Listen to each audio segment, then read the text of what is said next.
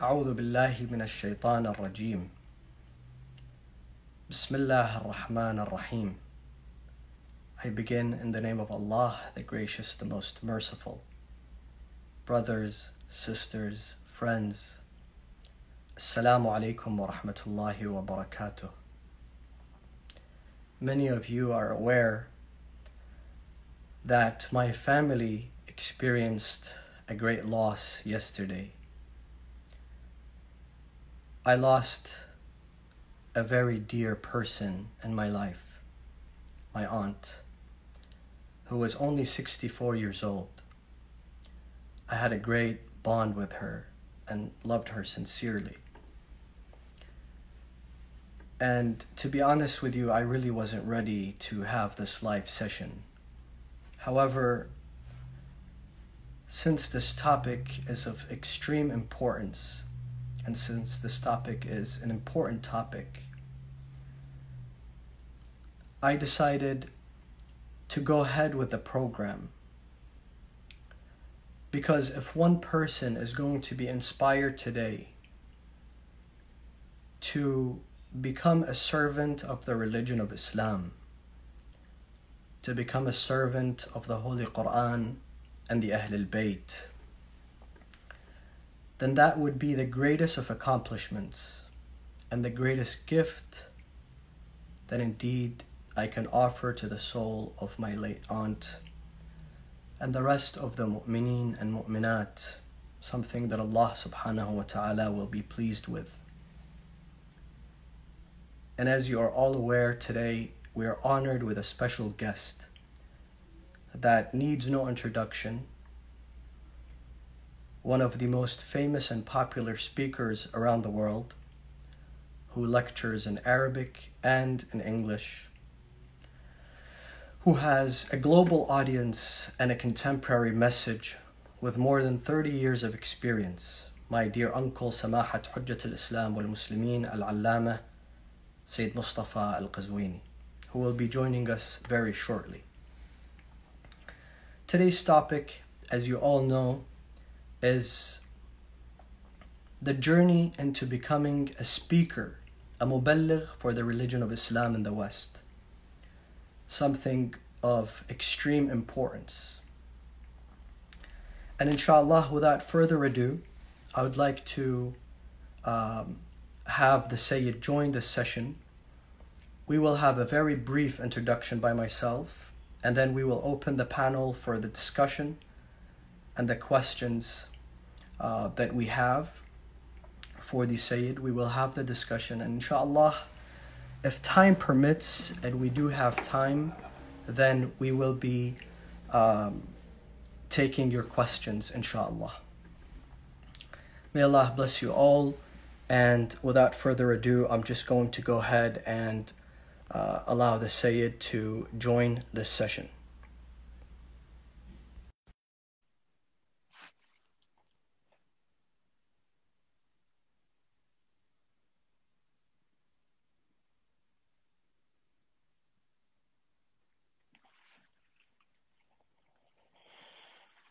While the Sayyid is actually accepting the invitation and joining the session, I would like to tell the brothers and sisters that inshallah, Assalamu alaikum wa rahmatullah, Sayyidina.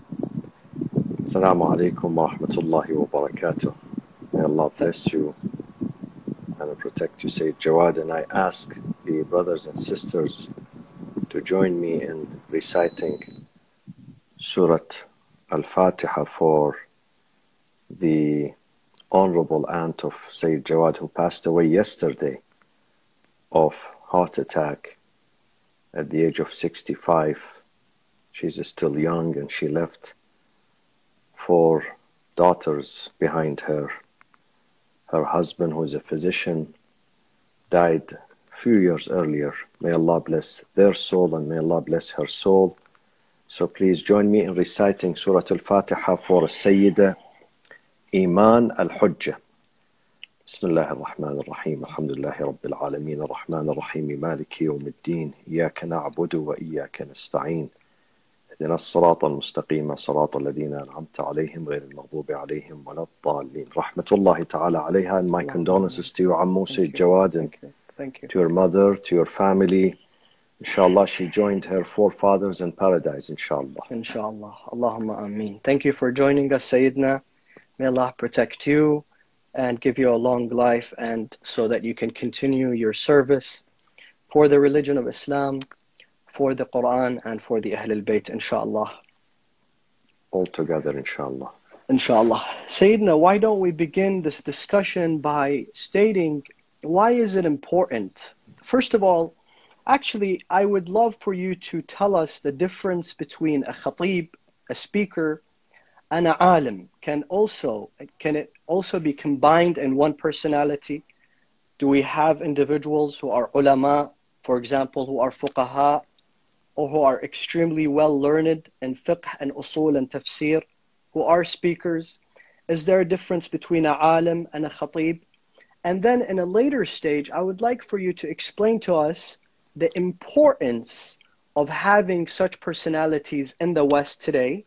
And third, I'll pause here and I'll have you speak, and then we will continue the rest of the very important points that we have in mind. And third, what is the very basic criteria that a person who takes up the pulpit of the Ahlul Bayt, or the pulpit of Imam al-Hussein, as we call it, the minbar of Imam al-Hussein, what is the very basic criteria that then they would need in terms of knowledge and in terms of piety and akhlaq? So where should I begin first? Please tell us at first, why is this so important to us today in the West? Bismillah ar-Rahman ar-Rahim. Islam, as we all know, is a universal message that does not stop at any boundaries geographically. It's a religion that the prophet of it said, قُلْ يَا أَيُّهَا النَّاسِ إِنِّي رَسُولُ اللَّهِ إِلَيْكُمْ جَمِيعًا. O Prophet Muhammad, tell mankind that I am a messenger of the Lord to all of you, to the entire mankind. And therefore, this message has to reach all four corners of this globe, this earth. And because the Arabs make only 18% of this religion, Islam is not an Arabic religion, neither a religion intended only for Arabs. It's a universal, global religion. And because God says in the Quran, وَمَا أَرْسَلْنَا مِن رَسُولٍ إِلَّا بِلِسَانِ قَوْمِهِ, we sent every messenger with the language of its own people. Therefore, Islam has to reach all the people with every language on earth has to be available for people to understand Islam. So they do not come tomorrow and say to God, oh God, we really didn't understand Islam. We did not understand your message, your book. You didn't send us anyone. There were no scholars, preachers, teachers, mentors to teach us about this religion. Therefore, it is incumbent upon Muslims to learn other languages so they can convey this message of Islam. And since English is a universal language today, language number one, whether we like it or not, therefore, definitely we have to have preachers, speakers, teachers, mentors, refiners in English, in French, in Spanish, in Portuguese, in all languages. It's very important that we don't confine this religion within the borders of Urdu and Arabic and Farsi. We have to get out of this cocoon and go and reach out to every place on earth. By the way, let me say something. Just 2 days ago, today is Sunday, on a Friday, a lady called the mosque and she said, I want to convert to Islam. So tell me about Islam. So I was telling her something brief. Then she said to me, thank you for speaking plainly to me. I understood you. So I said, I didn't say anything. I didn't comment. And she continued to say that I called another imam before you somewhere, Orange County, or Sayed Jawad is smiling. And I could not understand him. I could not understand a bit. Presumably, there are imams who have been in this country for so many decades. So not only the language, but the accent is important. The thinking is important. The approach is important. These things are important elements in conveying the message of Islam to mankind. So allow me to actually focus on a very important message, and I want you to clarify this for us. There are many scholars, quote unquote scholars, and speakers that reside in the West, whether it's the United Kingdom, whether it's the United States, Australia, and elsewhere. However, some of them don't speak the language. I mean, some of them would like to speak, whether they come from Arabic backgrounds, Farsi backgrounds, Urdu backgrounds, Hindi backgrounds, Gujarati backgrounds, whatever they may be, they want to keep promoting this language, and they want to make sure that all the programs are also conducted in their own language. That's one. That's one pillar of this question. Number two, some of them do speak English. However, mentally, they don't really reside in the West. Mentally, they're still, for example, in Afghanistan, in Kabul, in Iraq, and in Iran. Why is it important that now, today, we have individuals who, like you said, speak the language and also mentally and physically reside in the West and promote the message of Islam in the West? I think there is no harm in having some scholars in America, in Canada, in Europe, Australia, New Zealand, and other places who speak Urdu or Gujarati or Arabic or Farsi. No harm in that. But we must have an adequate number of speakers, able speakers, competent speakers, professional speakers who deliver the message of Islam in the native language of the land. Okay? And also relate to the mentality of the land. Each country, each has its own mentality, its own way of thinking. It's not only about language. I've seen scholars who come from other countries. They learned the language in their countries, but they did not learn the mentality because they did not live among the people. Unless you live among the people. مَنْ عَاشَرَ قَوْمًا صَارَ مِنْهُمْ. When you live with the people, you become one of them because you know everything about them. You know the ins and outs about them. You know their habits. You know their style. You know their mood. You know what makes them happy, what makes them angry. You know the manners, the adab, and so on and so forth. And therefore, this is very important. God, whenever sent a messenger to a village, to a country, he says, وَإِلَى ثَمُودَ أَخَاهُمْ صَالِحًا وَإِلَى مَدْيَنَ أَخَاهُمْ شُعَيْبًا. أخاهم here means someone who lives with them, someone who knows them, who knows the psyche, the psychology of this community. So he knows how to relate to them, not just speaking the language. He knows how to approach them. Every country has its own customs and traditions. So this is also important to know the tradition of the people. So you know how to approach them, how to convey the message of Islam to them. Conveying the message of Islam depends on arts, on proficiency, on knowing people's manners. If you do a mistake, then you fail in your mission.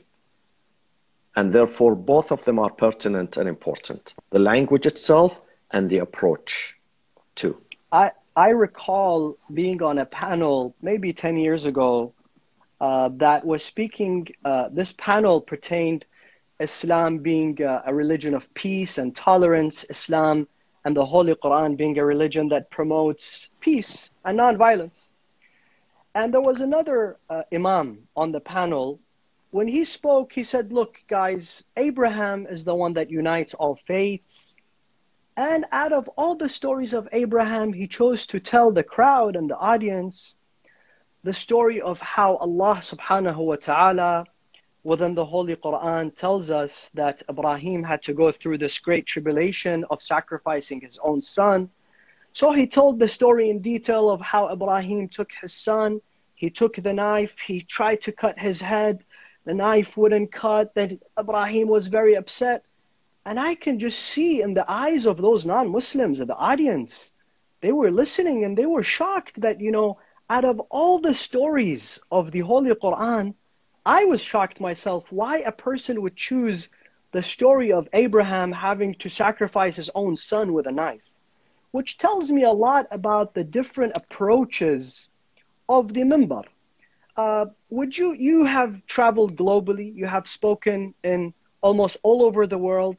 Would you be able to tell us how engaging with the minbar, engaging with the audience, even if they are the same, they are Shia Muslims, whether they are in Iraq or they are in LA or they're in Karachi or they are in New York City, how different would they be, and how must you change the message so that you can better speak to the minds of those individuals?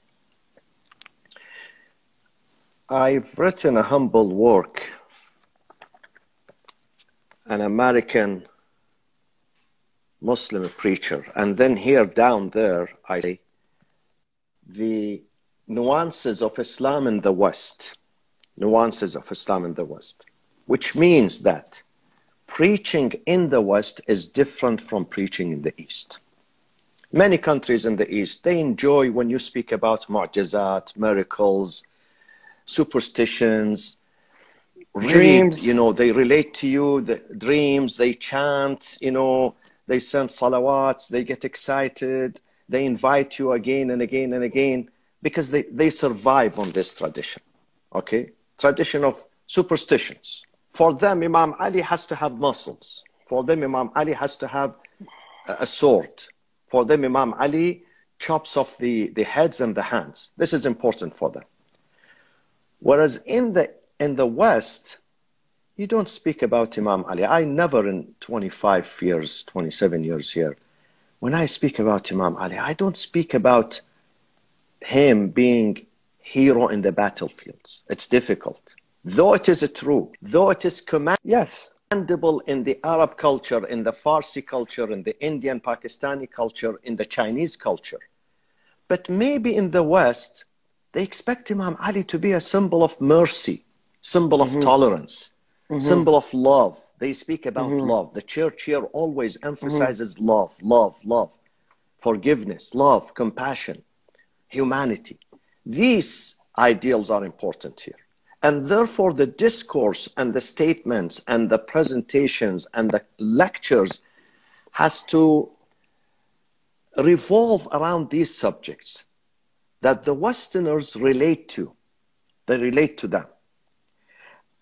To support what you said earlier, another speaker somewhere in America, a child died, young child, I don't know, 2 or 3 years old. So they invited him. And there were many non-Muslims in the audience. And that speaker chose to read the lamentation of Ali Abdullah al-Radhi', the baby of Imam Hussein, which is 6 months old, and how he was murdered with an arrow by the enemies. And it was so dramatic. And the audience could not take it really, because it was a solemn moment, a moment of sadness, tranquility. But this guy with a loud voice, powerful voice, he was dramatizing this story. Most of them were scared, really. You could tell. They were scared. They were dismayed. Even though that the enemies of Imam Hussein did it, but still, you may not say these things. Or there was a movie about Imam Hussein, which was brought to America, but it failed here. It did not work. Because I said to the producer, I said to him, listen, 80% of your movie is about fighting with sword. It's about bloodshed. It's about slaying. It's about murdering. It's about blood. People here don't like these things, really. Maybe it works elsewhere. It's acceptable. It's a symbol of bravery and victory, but not in the West. Here, you have to, principles of mercy and forgiveness and love and care has to be embedded in the movie. So definitely the approach is very fundamental, is very important, and it either leads you into being a successful presenter and a scholar and a speaker, or a failure. Nobody is interested in listening to you. So you have to switch. I say sometimes to my friends, when I go to Iraq, I switch to an Iraqi channel, Iraqi mode channel, when I speak at the shrine of Imam Hussein. But when I am here in America, it's a different channel because it's a different audience. Definitely. Sayyidina, again, a very sensitive issue that I want to talk about, because we are here to really discuss something that may not be discussed elsewhere, and a lot of people are excited about this. Through your travels, through your experiences, do you find that the fact that maybe speakers and scholars, and we will differentiate right after this, I want you to differentiate between those two terms and tell us how they can be one personality at once, if that is possible, in your opinion. Do you feel that the youth, and maybe not even the youth anymore, maybe the adults as well, are disheartened with the what I would call the religious institution? And what would be some of the causes, and how can we change that? How can we see our masjids filled with youth, enthusiastic people who are there specifically to learn, more than just to, maybe hear a little ziyarah or a marsiya and meet some people, have some, pulao and some niyaz and leave. But no, people who are there maybe with a notebook, with a pen and pencil, and taking notes. How is that possible? Do you find this a problem today? And if it is, then how can we cure that? Definitely, this is one of the major hurdles that we face in our journey of preaching Islam and teaching Islam to people worldwide. A vast majority of the young generation are disenchanted, not with Islam. I would not say with Islam. I don't go that far. Mm-hmm. But that's with why the ambassadors I use the religious Islam. institution. Religious institution, meaning the institution, but not the religion. Yeah. They are disenchanted with them. Because the Quran says, وَأْتُوا الْبُيُوتَ مِنْ أَبْوَابِهَا, approach the homes from its appropriate entrances and doors. We don't do this. We don't do this. The discourse, the narrative that we use is old-fashioned, outdated. It's not compatible with modernity, with today's civility, with today's science and technology and developments. The youth today are different from the youth yesterday. Most of the young generation here are college educated. Most of them, maybe 90%. I don't know exactly how many. Maybe 90% of them are college educated. When you go to college, the first thing you learn to open up to other ideas. They teach you about every other religion, every other doctrine, every other philosophy. And therefore, you start questioning yourself. When things do not make sense to you, you are not going to remain silent, okay? You're going to complain to the board of directors, to the speaker himself, to the institution itself. And if they don't listen to you, if the old generation wanted to keep the status quo, then most of those young people are going to leave. They are going to shop for another place that caters for their intellectual and mental and spiritual needs. And therefore, we see many of these institutions are empty from the young generation.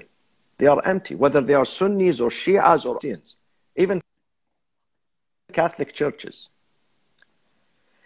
Because the discourse and the narrative is not updated or upgraded. It's not. It's the same. See this iPhone, every I show the other side of it. Every 6 months, we have an update. Every 6 months, we have an update. It has to be the same with knowledge, with our presentations, with the content of our lectures. It has to be compatible with science. Religion and science, as Imam al-Sadiq alayhi salam says, religion and science, they go hand in hand. They are compatible. They are not in disagreement. So you have to incorporate science. You have to incorporate surveys. You have to incorporate facts, statistics, good examples and new examples. This is how you attract them. This is how religion makes sense to them. The young generation, if the lecture does not make sense to them, they get out of it. Okay, before we speak of the speaker and the person who can take the pulpit, just very briefly, I want you to tell us, now we're going to be speaking about the content, we're going to speak about the person who actually speaks on behalf of Islam and for Islam.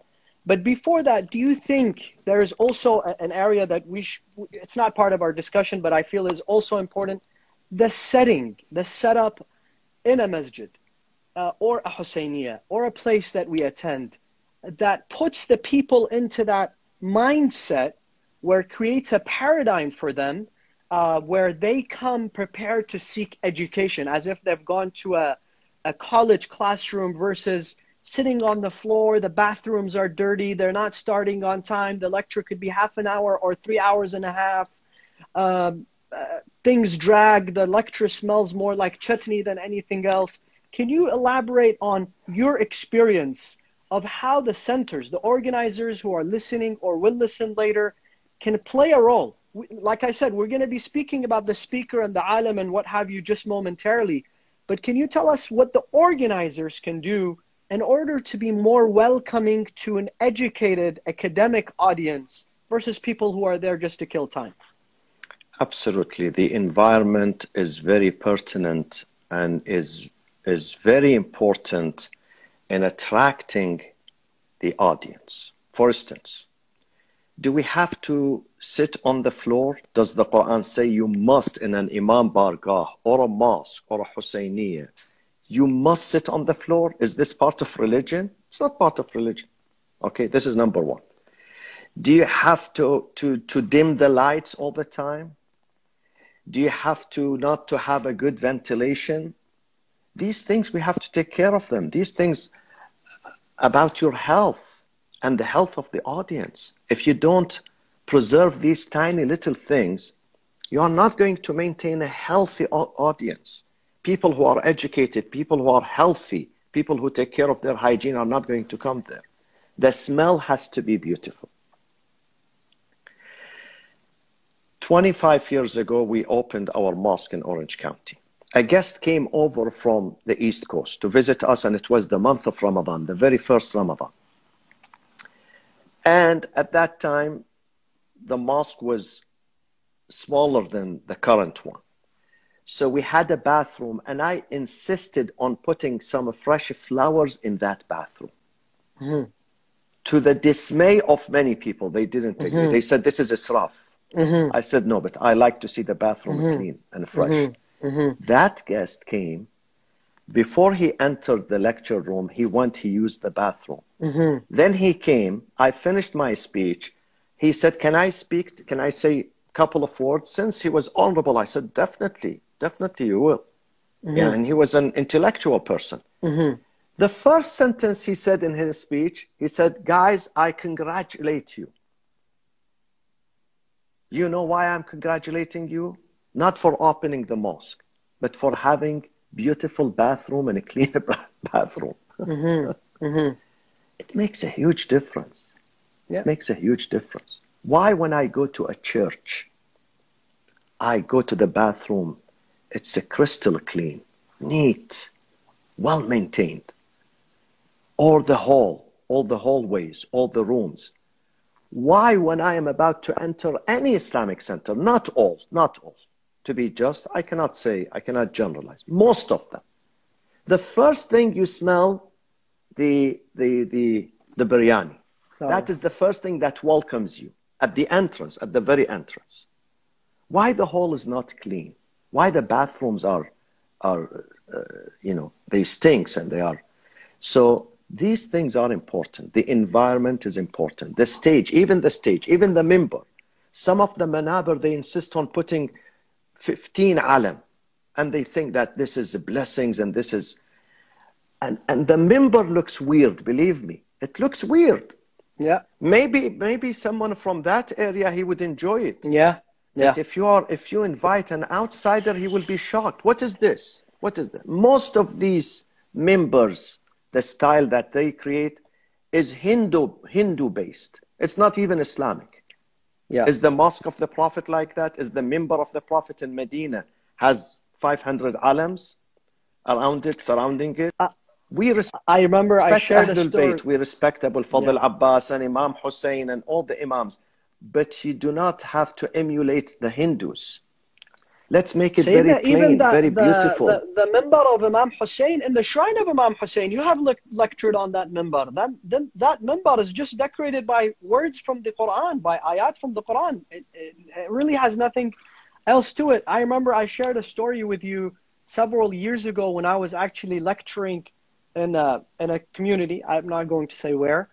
And, you know, there is a tradition, and I'll just say the story and move on with the next part of our discussion. But there was a person who was from another community who had just happened to come to that community because I was lecturing there, and he wasn't really practicing, hasn't gone to so many majalis. And I remember, you know, it was the 21st of Ramadan. So right at the end of my lecture, they took out the tabut and it was going around. And this person really thought that someone just died. And he's being carried around, and he was so shocked. And it took me so long after the lecture to actually explain to him that this was just a practice to remind us so that we can reflect on what happened on the 21st of Ramadan when Imam Amir al-Mu'mineen was buried. But I felt that it took away the entire experience that he had, and it was kind of stuck in his head for a very long time. So that message goes to the organizers, it goes to the attendants, it goes to our brothers and sisters. Now, let's speak of what we actually wanted to discuss this today, and it's very important.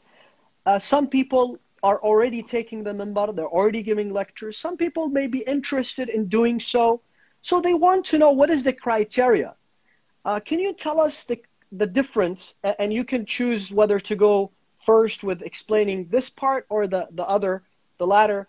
One is, what is the basic criteria for a person before they start lecturing and taking the pulpit? Number one.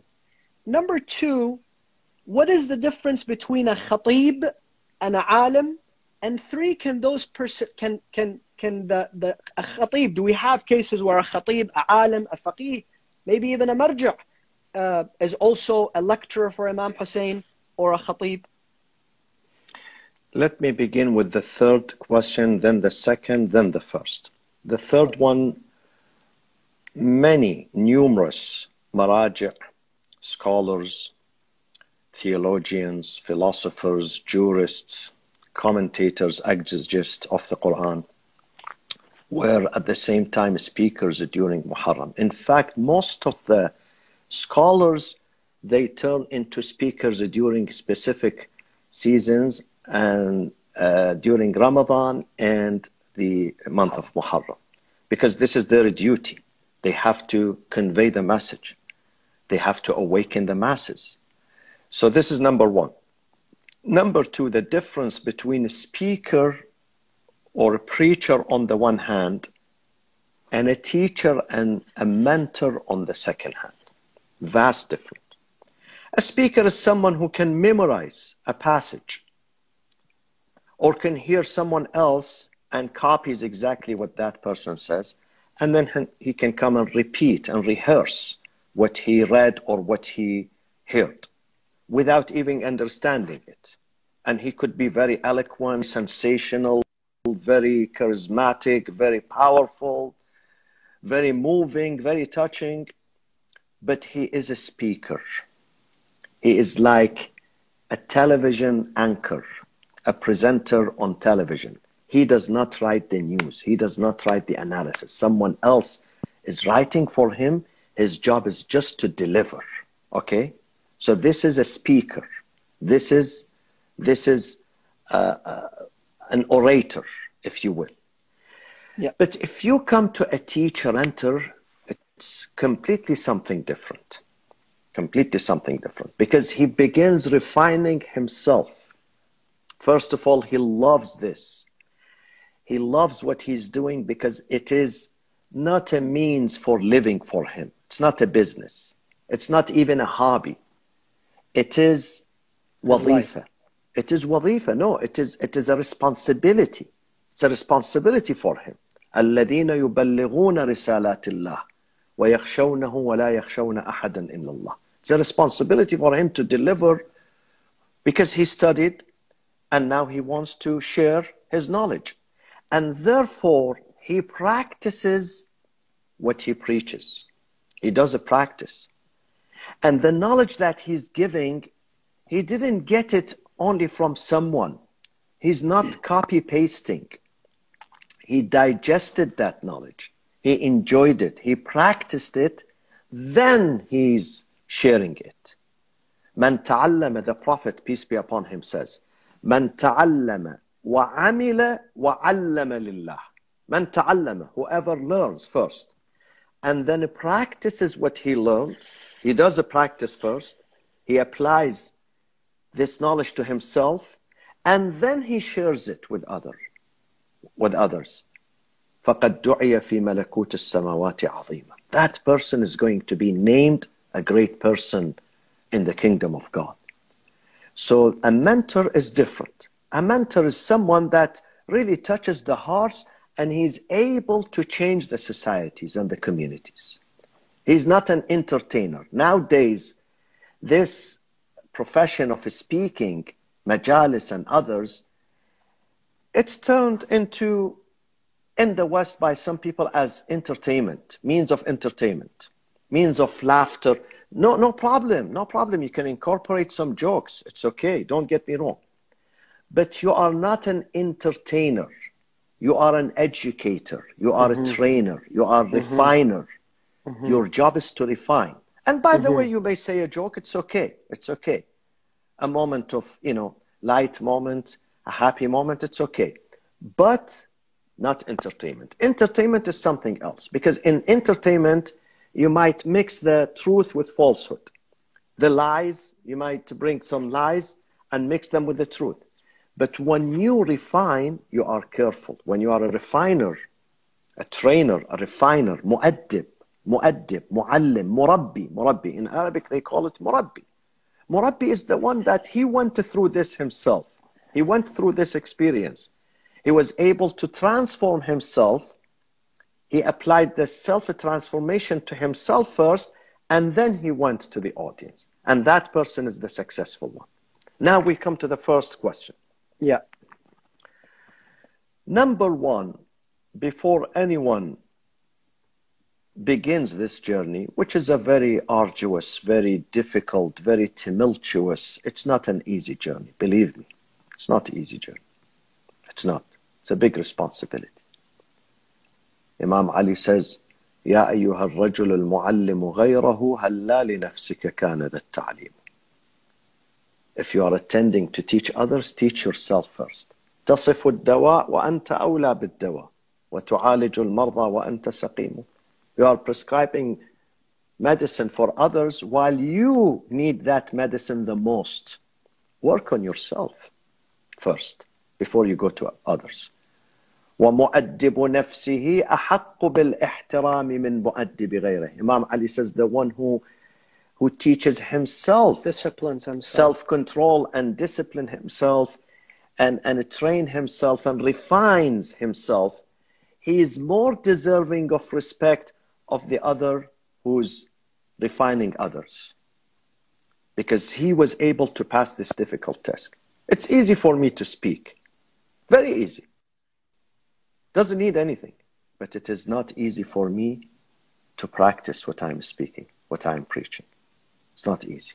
It's very difficult. It's very difficult. So number one is the moral requirements. And the moral requirements is as what God says, لِمَ تَقُولُونَ مَا لَا تَفْعَلُونَ. Why do you preach what you don't, yourself you don't practice. You don't practice it. And then the second is that we believe in that concept. If you don't believe in it, you are not going to be able to defend it. When I speak about the prayers, if I don't believe in the power of the prayers, if I don't wake up myself and force myself for the Fajr prayers, I wouldn't be able to convey the concept of the prayers to others. I would not succeed in this mission. I remember someone, some years ago, in one of the states, I was told that in his speeches, he asks the young generation to perform Salatul Layl, but he himself does not perform Salatul Fajr. It doesn't work like that. We have to be genuine. We have to be genuine. We have to practice what we preach. If I know I can't do it, then I should not preach it. That's it. Put it aside. I go to another subject. I choose another subject. I don't have to speak about something that I myself cannot handle it. Then we come to honesty. A teacher, a mentor, muallim, khatib, has to be honest in his statements, in his dealings with people. If he's not honest, people are not going to listen to him. People are not going to respect him. He or she should not turn the majlis into a commercial enterprise. It's not. He should have ikhlas and dedication. Money will come. God will send him. God will send money to those who are not only preachers, even the students. Even the students. Imam al-Sadiq, this is the hadith of Imam al-Sadiq, that God guaranteed the livelihood of those students who study the Sharia religion in order for them to convey it to others. God will take care of them. And definitely the institutions have to respect them, have to respect their efforts that they put into this, the time that they put into preparing their lectures. They have to respect, because sometimes they invite a musician to their daughter's wedding and they pay him $5,000, easy, $5,000 for 1 hour session, but it is difficult for them to pay a scholar $500. It's difficult for them. This is another disease that some communities suffer from. That when it comes to religion, they have the least respect for religion and religious leaders. But when it comes to others, they respect them. The second important characteristics is the intellectual one. The khatib or the speaker has to enjoy a professional scholarship, not mediocre. Because people are listening to this person. People are learning from him. People are going to ask him questions. If he's not versed, if he did not spend good time in the seminary, in a college, at a university, with teachers, with mentors, to study religion very well, then he would be unable to answer. Or he, as we see it nowadays with some of the young generation, he would give the wrong answers. He will create more confusion. There are some speakers nowadays in Shia circles and Sunni circles who are creating more confusion in the minds of people than solving them. More confusion, more misunderstanding. They don't know how to present. Many of them in the East and the West. We suffer from those mediocre, I don't call them scholars, speakers who didn't spend good time in studying. Within a few days, he wants to jump upon the pulpit because he's powerful and because some naive people are enjoying, his charismatic character and his speech, and then they elevate him to the ranks of Allah. So Sayyid Ali Sistani, the greatest jurist, the greatest mujtahid and marja, is equal to this man. They mention the both names in one line. This is a problem. Sayyidina, I'm so sorry to interrupt you because our time is limited. I want to talk about this. It's very important to us. I personally remember, I would say 10 years ago, I was in the United Kingdom, and there was a panel. On this panel, there was many, it was a conference, so there were many speakers. Amongst them, I was one of the speakers who spoke before the question and answer panel. However, towards the end and after my discussion, a very respected scholar, indeed a mujtahid, he arrived to the hall and he gave a presentation. And there's no doubt that he's a mujtahid. He was one of the students of Sayyid al-Kha'i and others, without having to mention his name. And then they asked us to join a panel of Q&A. So I told the organizers, I told them that, and this was 10 years ago, I told them I don't find myself in place to sit on the same panel as a mujtahid, faqih. So I would recommend that he takes the panel by himself. It doesn't make sense for me to sit on a panel with somebody who is much senior than me, though I was coming out of the house. And then there was a young man who has never probably spent more than 2 nights in Najaf and 2 nights in Qom when he goes to ziyarah trips. And they told him, okay, khalas, then we're going to keep this respected scholar, this mujtahid, this ayatollah on the panel, and the rest can sit and listen. And he was very upset. He started shouting and what have you.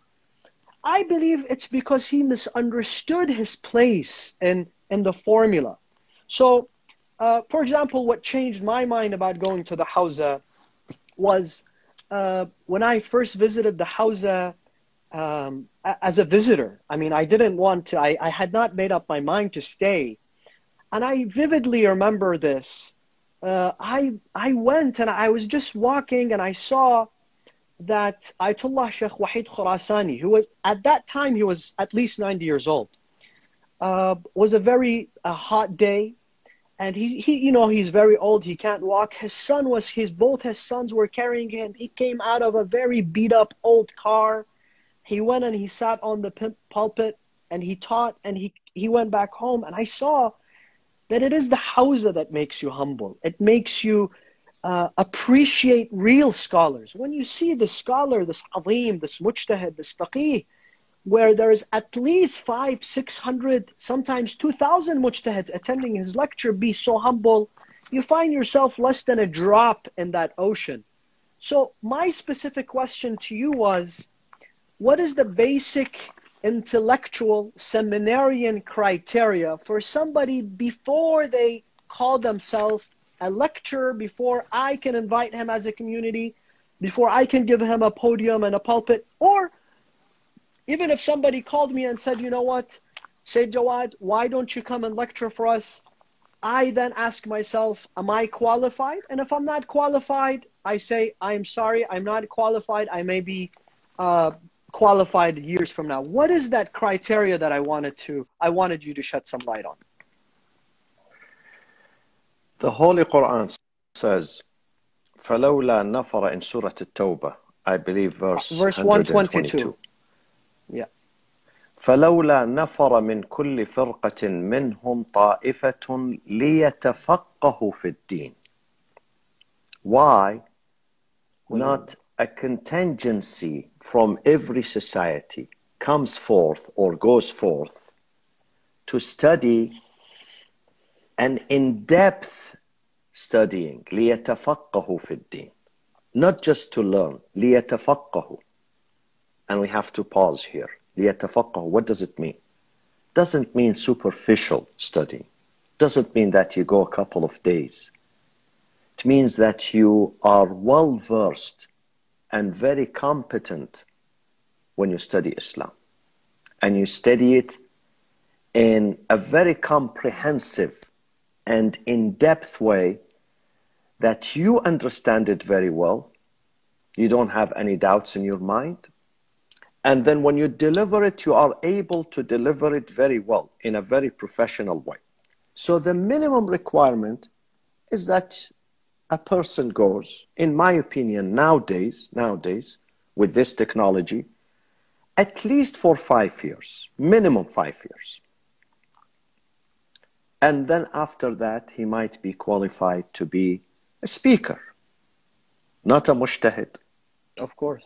Not an imam per se, where he gives fatwa, but a speaker, at least minimum 5 years. Not only to study, but as you mentioned rightly, to familiarize himself with the atmosphere of the house, which is based on humbleness, on humility, sometimes on poverty too, on deprivation.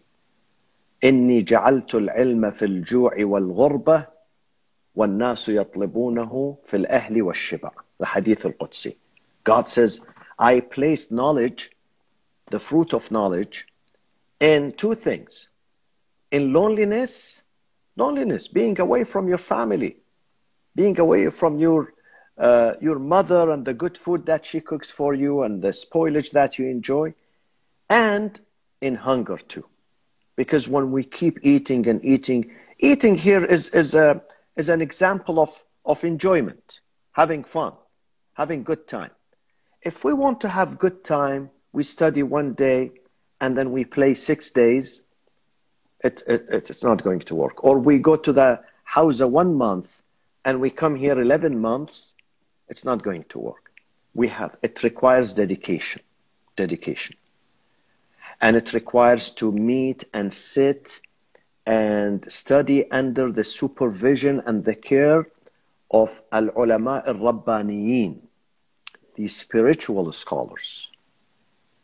Not only studying fiqh and usul, beside jurisprudence, the principles of jurisprudence, the exegesis of the Quran, and literature and this and that, studying akhlaq too. It requires that you have at least 1 or 2 teachers of akhlaq, mentors.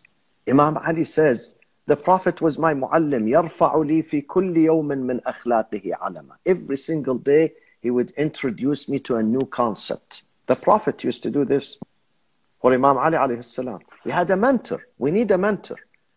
We cannot just go and ascend the pulpit, stand before the podium, and we have self-confidence and loud voice, and then we think that we know everything.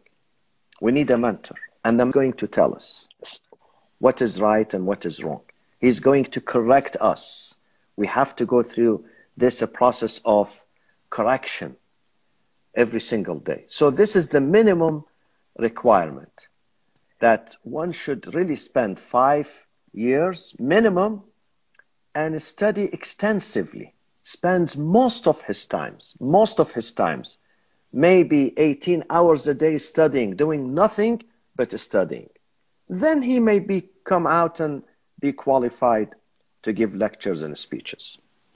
Sayyidina, we have just less than 4 minutes left. I would like for you to tell us 2 things. One, let's start with this. Why don't you tell us who was your mentor, who was your model in life, who inspired you? If you had a teacher that really had a great impact on your life, could you please tell us that? And then lastly, how can you, after all those years of experience and maybe less than 2 minutes, inspire the brothers and sisters? By the way, I wanted us to take the question on why is it that, there are only men ulama and men speakers. Inspire the brothers and sisters to take up this journey of serving the religion of Islam and the madhab of Ahlul Bayt. I had many mentors and teachers since the age of 15, when I used to go to full-time school. And then in the afternoon, I would go to the religious school. Many mentors and teachers. I would say all of them were good and excellent. But the most outstanding one among them, I would say my father, because only a scholar. He was a man of God, truly a man of God, very pious, extremely pious. The piety that I saw in my father, I can say with confidence. I rarely saw that type of piety and righteousness and fear of God in my father. I rarely saw that in others. Rarely. A man who was very honest. A man who really dedicated himself from the age of 12 to serve Ahlul Bayt. A man who dunya did not change him. When my father was building the hospital, which took 10 years to build in Karbala, Imam al-Hujjah Hospital, at some point I enter his room and there is in the drawers about $5 million cash dollars, $5 million cash. But you come to his dress, it's a torn out dress. The dress that he wears, the dishtasha, sometimes I tell him, I'm embarrassed of this dress. Go and change it. I'll bring him a new one. And I force him to wear a new one. This was his piety. Dunya did not change him. He's the same man. Just let me My father add 10 is the seconds. person, as a person, whether he has one single dollar in his property in his room or $5 million, he's the same person. He's the same person. Yes, please go ahead. I remember this scenario, exact scenario that you have just given us. I actually he wanted to come to Iran while I was in Qom, and he obviously visits Imam al-Rada every year. Unfortunately, it's not going to happen this year. But just 10 seconds, he told me he cannot afford the flight expense, which is, you know, between Iraq and Iran is less than $120 round trip. Now, how can a man with, like you said, you know, with $5 million in his room not be able to say, you know, I'm going to take $120 for myself to fly to a neighboring country? But he chose to actually drive. And, you know, a man 90 years old drives this distance. So I definitely agree. He's not just a mentor of yourself, but I would say hundreds, if not thousands of scholars around the world. We have 1 minute left. How, Sayyidina, how can you inspire the audience to take this path of serving the Quran, the religion of Islam, and the holy household of the Ahlul Bayt? This profession of preaching Islam and teaching Islam is the most sacred and the most beautiful profession. I enjoy every minute of it, but yet at the same time, it's the most dangerous too, if we don't know how to handle it, or if, God forbids, if we mishandle it, or if we have different intentions. If our intention is not God, is not ikhlas, is not earnestness, is not dedication for God and Ahlul Bayt, we have other worldly intentions, then it becomes the most toxic, the most poisonous, and the most dangerous profession. So it depends on your intention.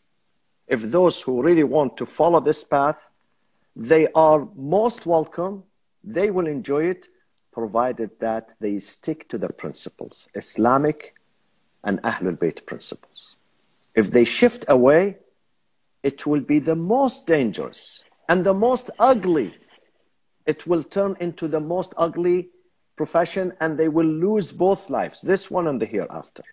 So it all depends on the intention. Are you willing to have that intention of ikhlas, working only for God, working to enlighten mankind, to save mankind, working for the benefit of mankind, not self-serving, not yourself, putting the audience, putting the community, putting an-nas